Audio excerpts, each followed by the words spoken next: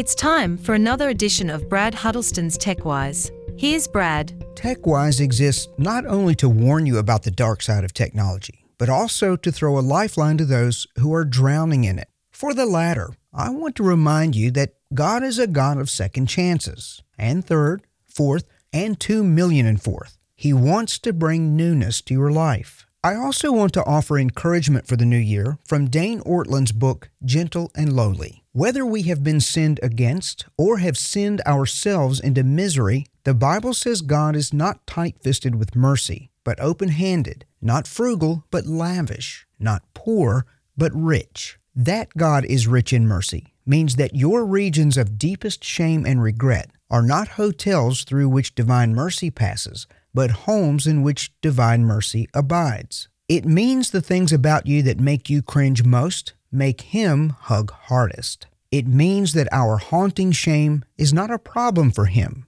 but the very thing He loves most to work with. It means our sins do not cause His love to take a hit. Our sins cause His love to surge forward all the more.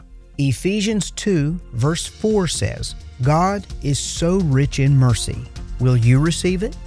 We invite you to visit bradhuddleston.com for additional resources to help you with your digital journey.